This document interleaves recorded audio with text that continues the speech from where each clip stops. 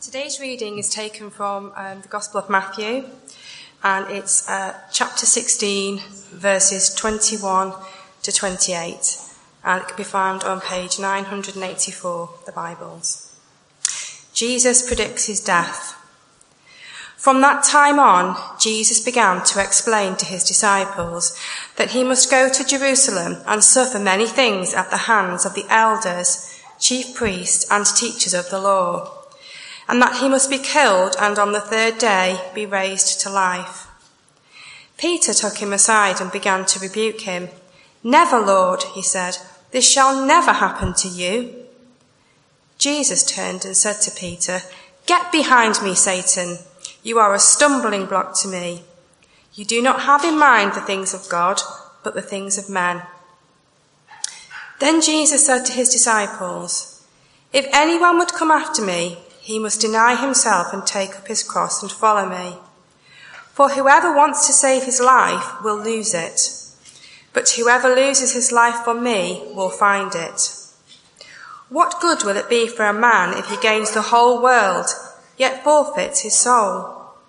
Or what can a man give in exchange for his soul?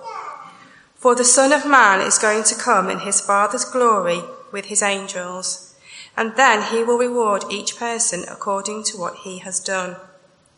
I tell you the truth, some of you who are standing here will not taste death before they see the Son of Man coming in his kingdom." This is the word of the Lord. Thanks be to God.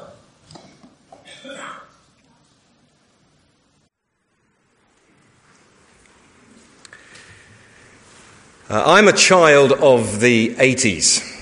Those who know me well will tell you that I love the 80s. I love pop music, and I especially love 80s pop music. And in the 1980s, there was this one group, frankly rather oddly named, called the Fine Young Cannibals. Do you remember the Fine Young Cannibals? There's a few nods around. One of my favourite songs of theirs was a song called "I'm Not Satisfied," in which the lead singer, a chap called Roland Gift, sang, "No, no, no, I'm not satisfied. Can't there be more to life? I can't see reasons why." It was a song that kind of musically, as well as lyrically, kind of got underneath my skin. Maybe though you're a bit older than me, you may be more familiar maybe with the Rolling Stones than the Fine Young Cannibals. Rolling Stones, any nods for the Rolling Stones? Yeah, there's a few hands in it. Yeah, okay. So you'll know that one of their greatest hits, of course, is "I Can't Get No Satisfaction."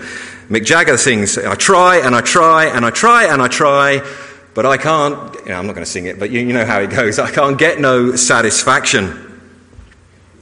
Maybe though you're a millennial and you're a little younger, and so maybe you are more familiar with the rapper Drake.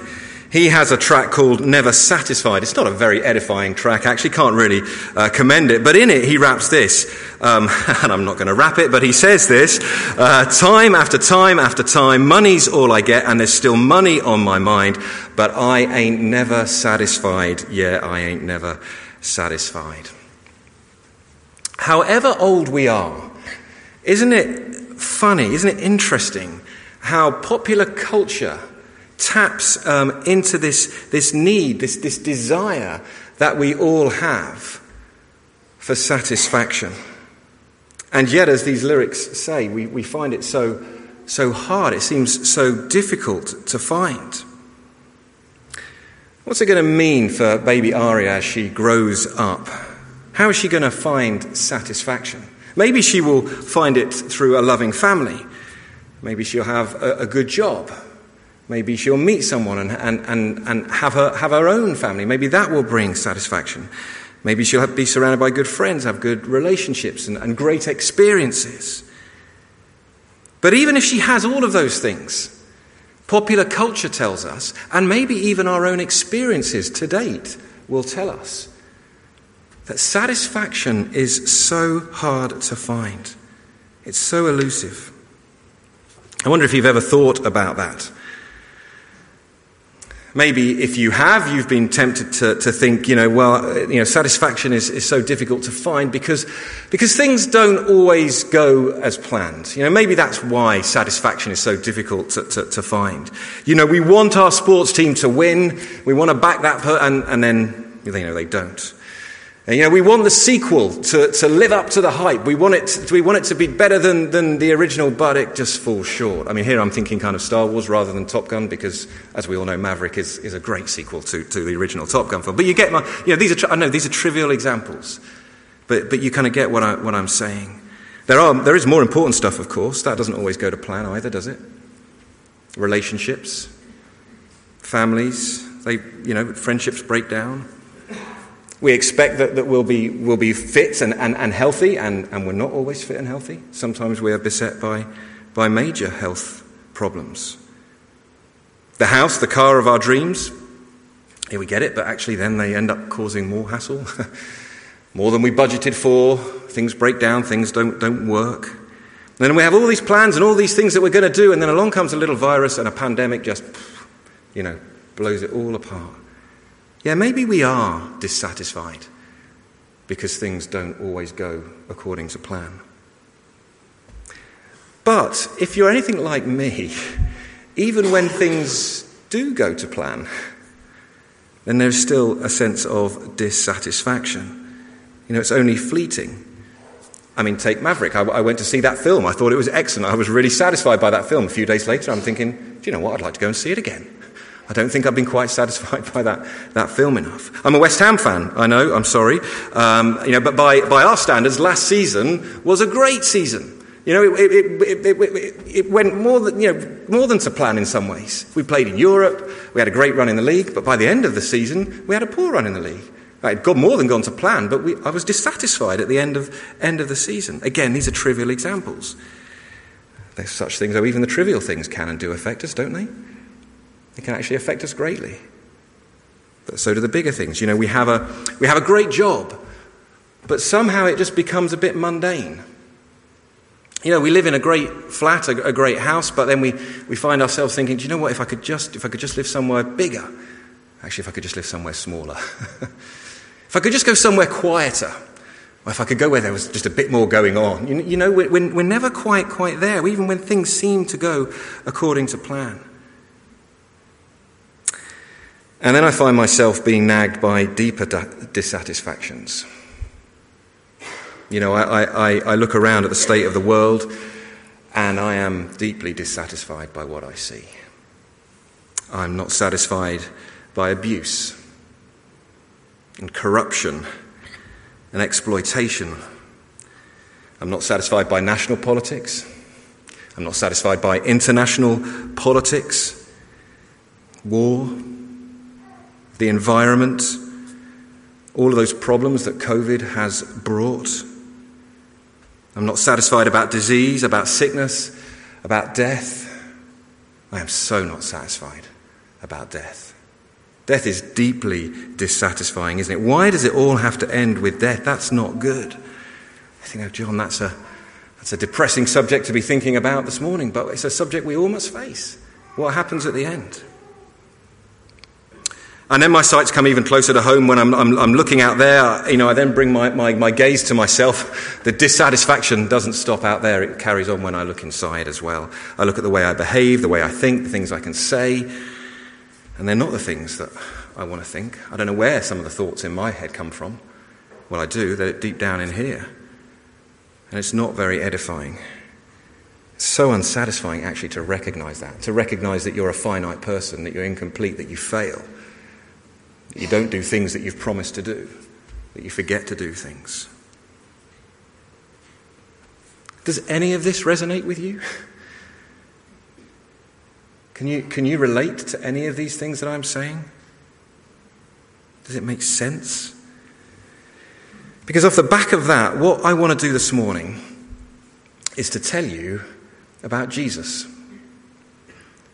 Because honestly, when it comes to satisfaction, Jesus is a man who not only taught about getting the right perspective on our satisfaction, but through his life, his death, and his resurrection, what we have been singing about and hearing about this morning already, through that, he actually provides satisfaction. And he provides the kind of satisfaction that lasts eternally.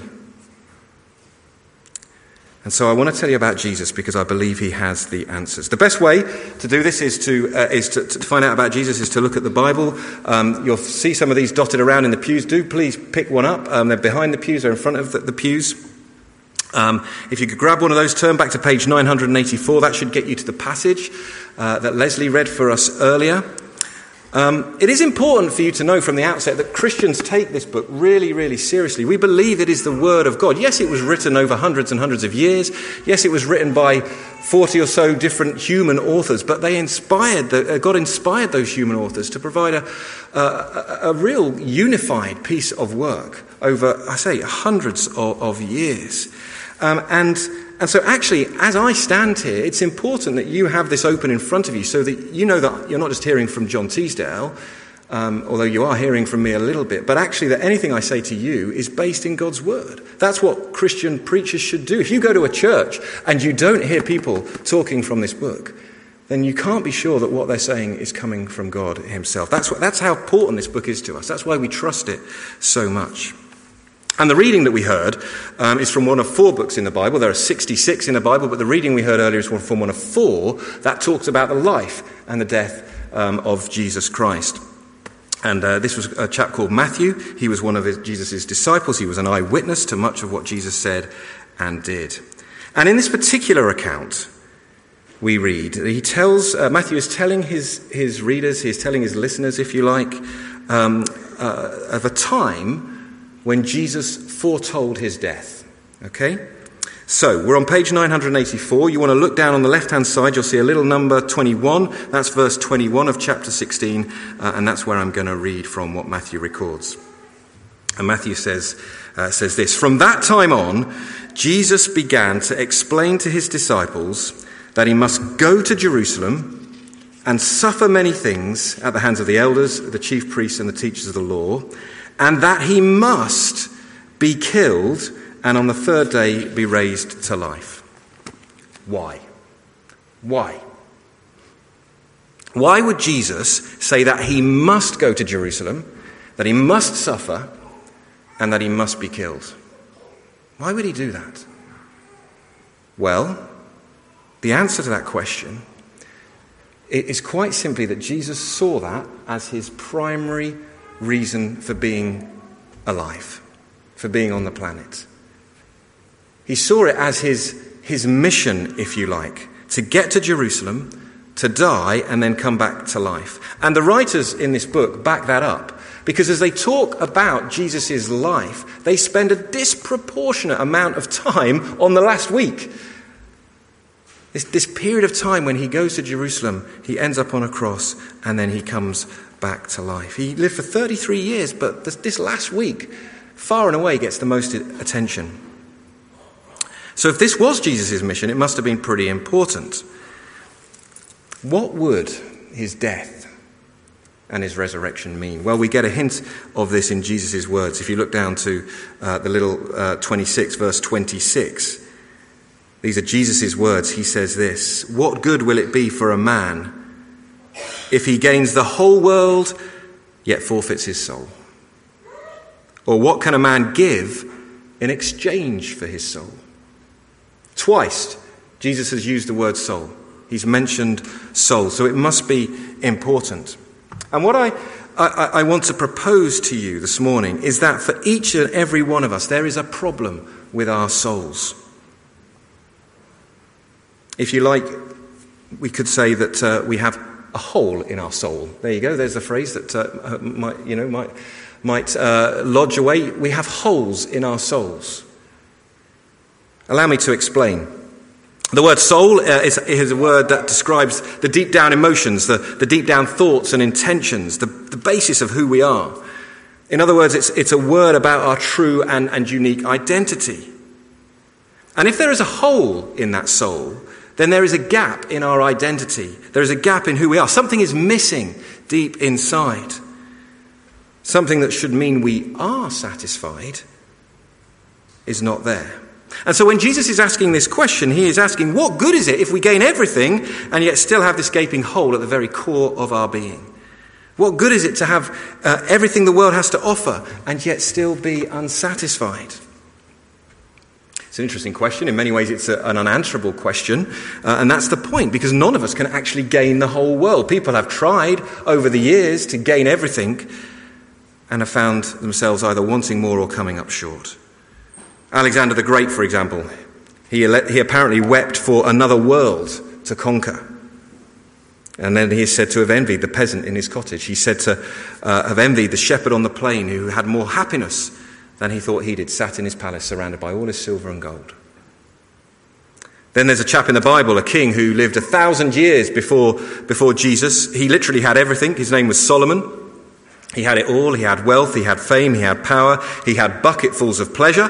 As king, he had over 1,000 wives. There was nothing that he hadn't done. There was nothing that he hadn't tried in pursuit of filling this hole in his soul. But God also gave him an extraordinary dose of wisdom, this Solomon guy. And his reflection on all of his strivings for pleasure, on all of his strivings for satisfaction, what was his reflection? It's just like vapor. Just vapor. Just gone. Here and then gone. 1 minute, the next gone. Frustratingly difficult to understand, frustratingly difficult to grasp, like that bar of soap, when you've got wet hands and it just slips out of your hand. Or maybe, you could think of it a bit like sand. If you grab sand, you try, the tighter you hold on to sand, what happens is it just slips through your finger. You can't grab hold of it, can you? It just slips away. Solomon said it's just like this, it's vapor, it's just nothingness. You can't quite grasp it. God, on the other hand, Solomon said, God endures forever. Now, friends, you or I may not have the riches or the fame of an Alexander the Great or a King Solomon, or even a Beyonce or a Tom Cruise for that matter. Nevertheless, we still find ourselves wanting more, don't we? We still find ourselves just wanting that little bit extra. The world around us sort of exists and it feeds into that dissatisfaction. Have you noticed that? Everything from razors. Oh, I've only got 3 razors on my... Oh, maybe I need 4 or 5. The world feeds it. It feeds it into our holidays, into our experiences. I mean, I've seen Ewan McGregor recently, for that travel company, saying, it's all about how many experiences you can have and how many different places you can go to. It creates, it doesn't create, but it feeds this sense of dissatisfaction, certainly the world, doesn't it? We think, if only I had that, and if only my life would be better. The grass is always greener. That's what the world tells us, so go for it. And while our sights might not be as grand as gaining the whole world, we are sort of concerned with our bodies.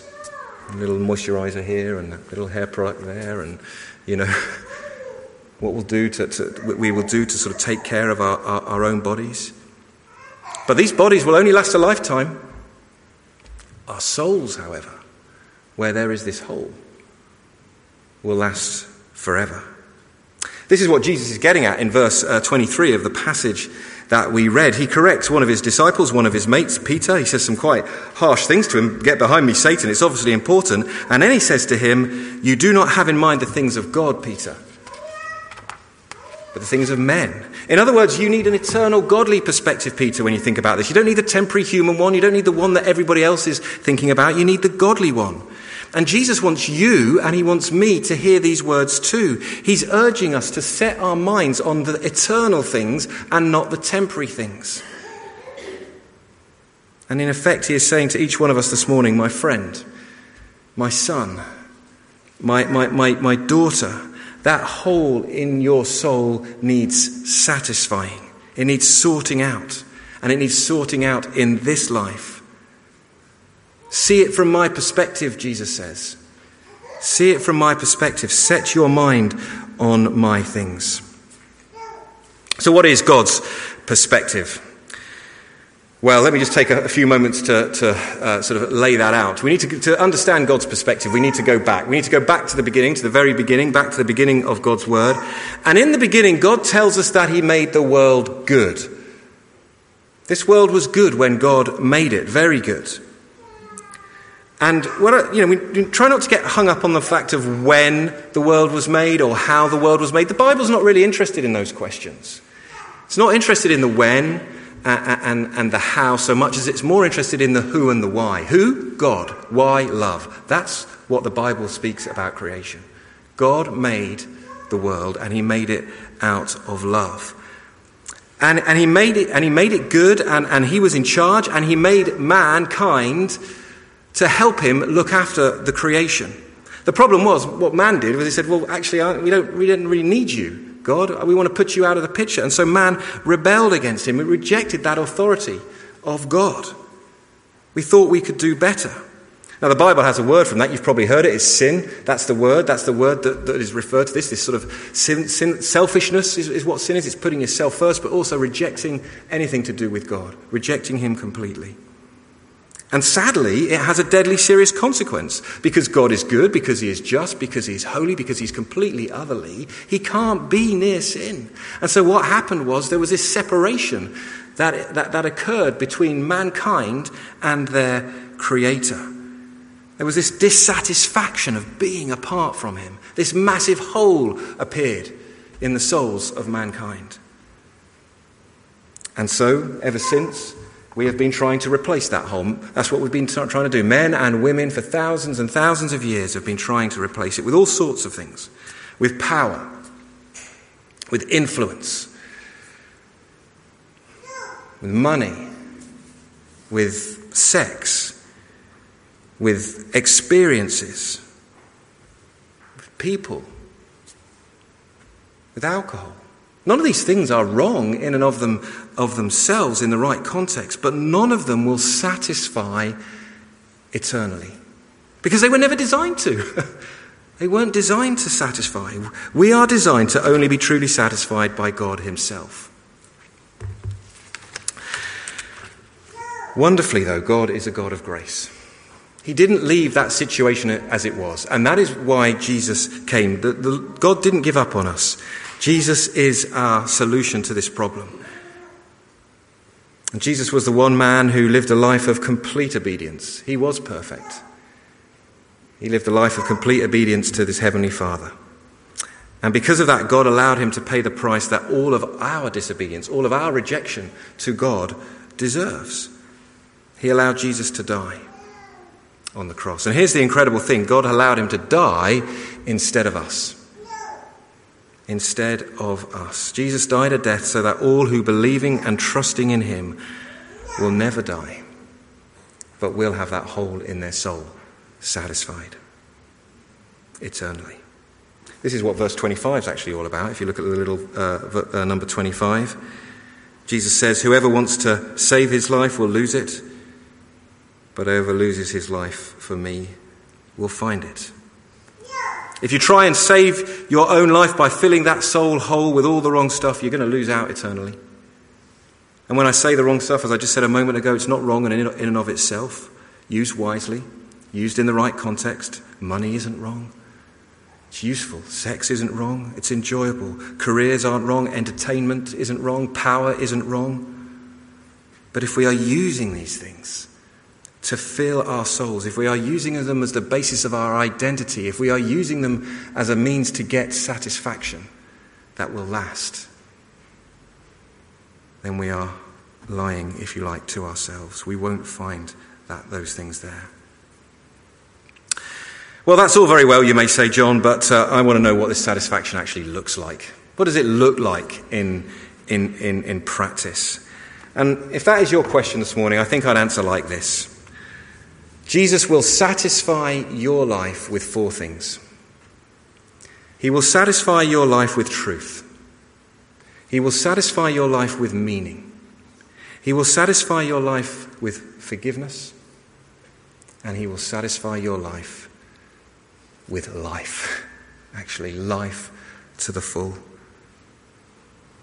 If you remember nothing else from this morning, I pray that you go away wanting the satisfaction that comes from the truth, that comes from the meaning, that comes from the forgiveness, that comes from the life that Jesus offers. Let me just briefly explain why as I begin to wrap up. Firstly, Jesus can satisfy you with truth. You see, ultimately, truth cannot be subjective. Truth is not subjective. It can't be one thing to you and another thing to me. 2 and 2 does equal 4. No matter how much you try and convince me it equals 3 and I try and convince you it equals 5, it equals 4. And the truth is that Christianity has an exclusive claim. Jesus makes an exclusive claim, no matter how much people insist that all religions lead, they're like all religions are just one path up the same mountain to the same God. Jesus doesn't leave that as an option for us.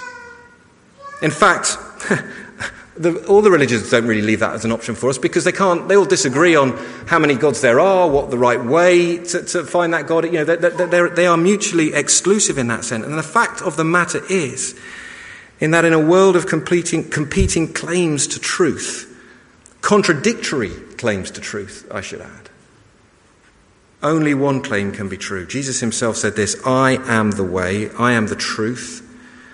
He claimed to be the truth. He didn't just claim to tell you about the truth. He claimed to be the truth itself. He says, I am the way, I am the truth, and I am the life. No one comes to the Father, no one comes to God except through me.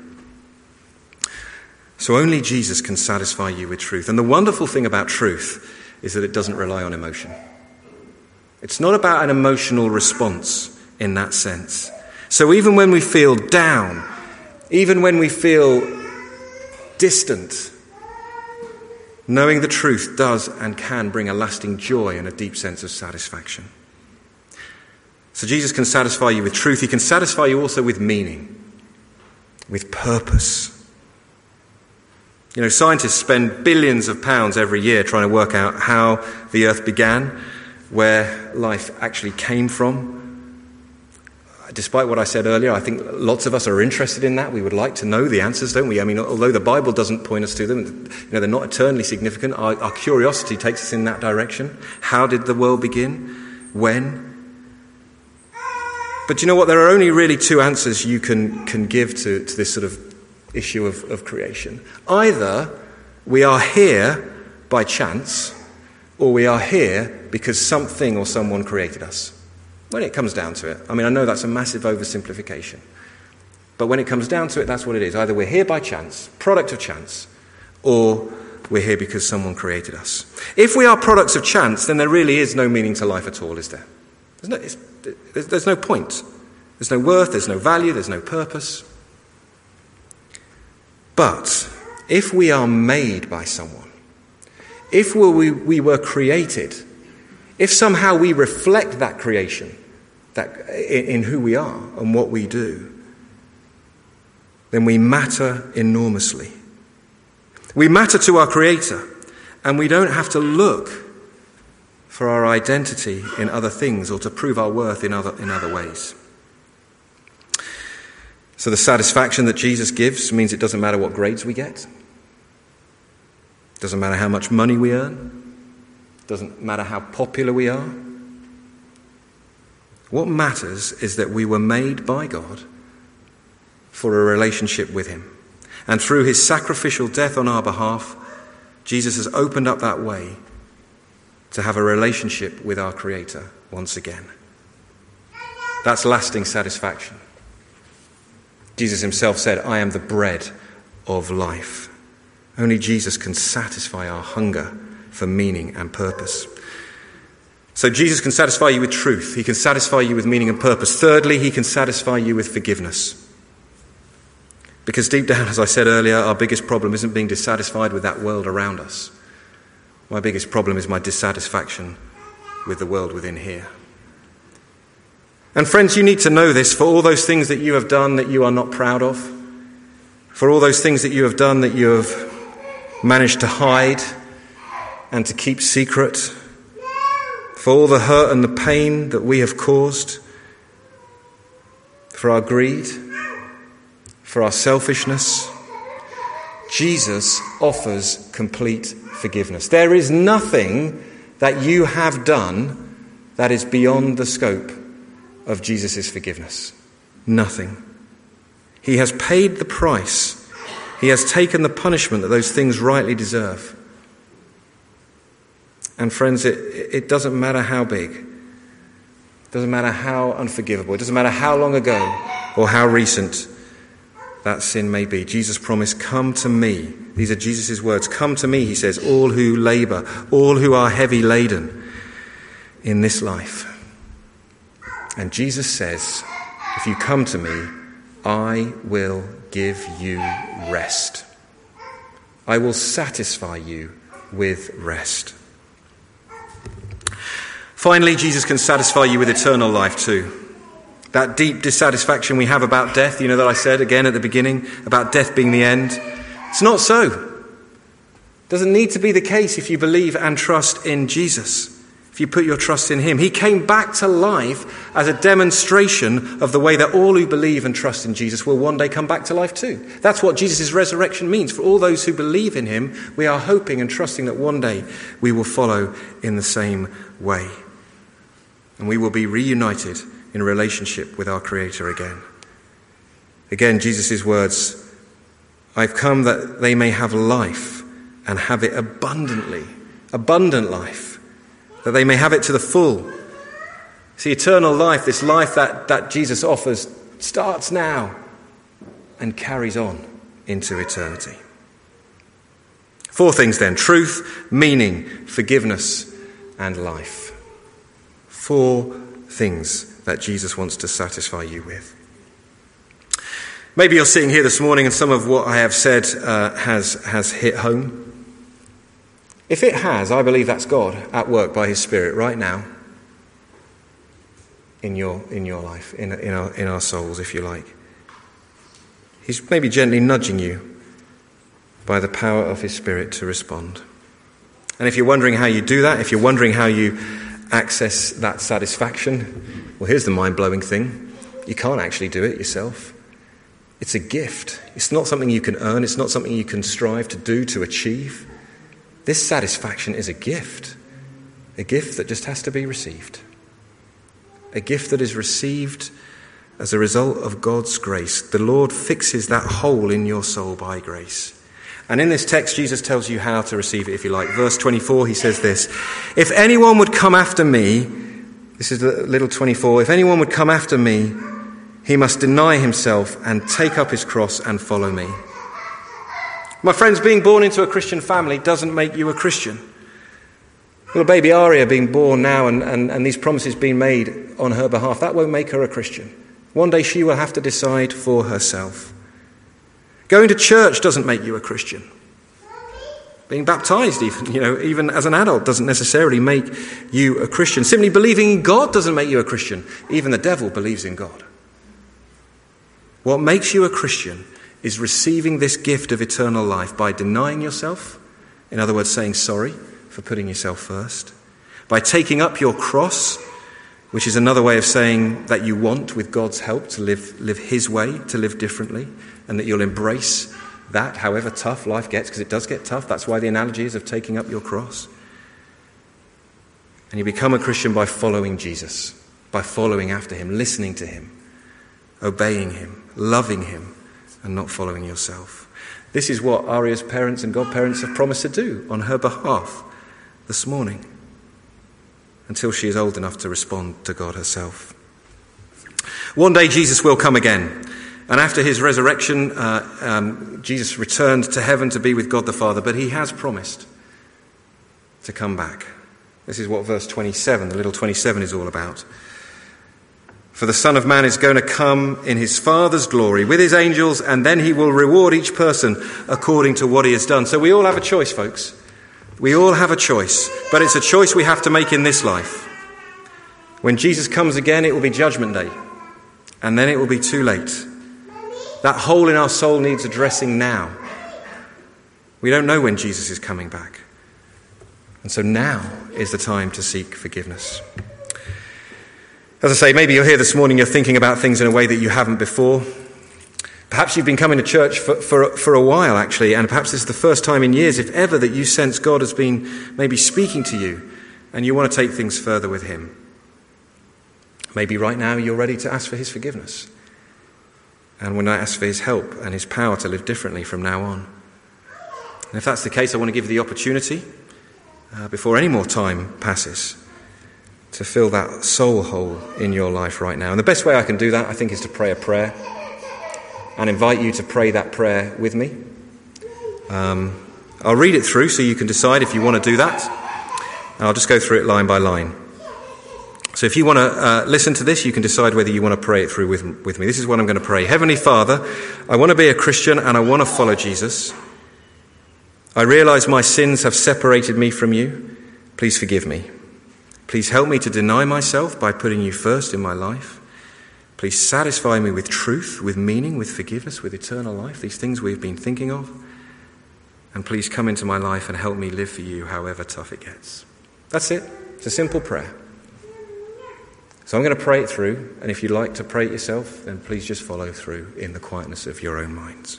Let's pray.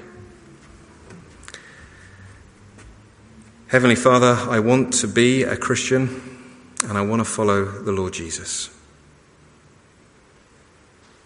I realize that my sins have separated me from you. Please forgive me.